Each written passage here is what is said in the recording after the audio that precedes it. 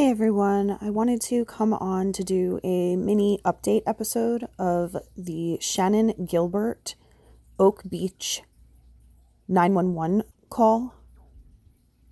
If you have not yet listened to episodes 2 and 10, please do so before you listen to this episode, because that will give you background into the case of Shannan Gilbert, as well as the many victims of the Long Island serial killer. And episode 10 is another update episode from earlier this year regarding both the Lisk case as well as Shannan Gilbert's 911 call. As we said in those episodes, the 911 call was originally not being released. However, the estate attorney for Shannan Gilbert's estate was able to get the 911 call released to him. And through that, he was unable to inform the public of what was on the tape, but was able to let us know that there were many discrepancies between what he heard on the tape and what the police originally had told the public was on the tape. With that said, we get into the newest update that was just released last night, Thursday, November 19th.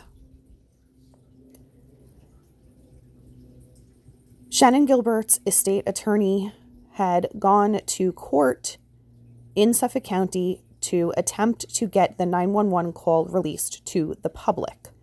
However, as of yesterday, the Suffolk County judge denied the public release of the 911 calls connected to Shannan's disappearance in 2010.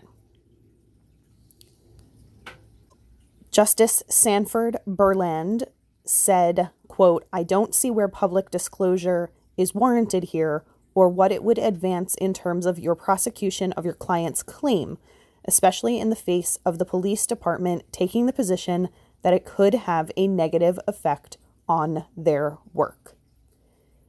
And to me, that says that whatever is on that tape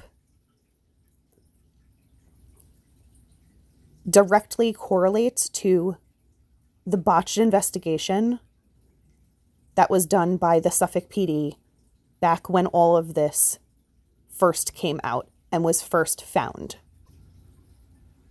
So, the public will not be allowed to hear the 911 call. However, the judge did tell the attorney that he could file for another hearing later in the month to have the 911 call released to a specific person or entity that he names in the filing.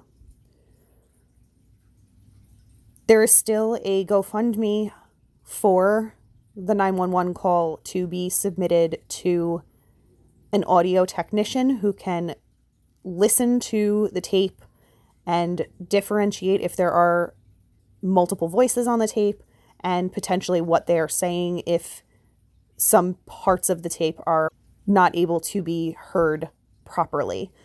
Obviously, I don't know what is on the tape, so I cannot speak to what exactly they are trying to find and recover.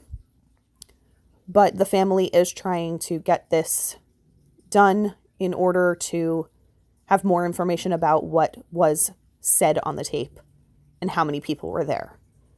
I do not know if the family has even heard the tape or if those will be the people that are named in this new filing to have specific people be able to hear what is on the tape.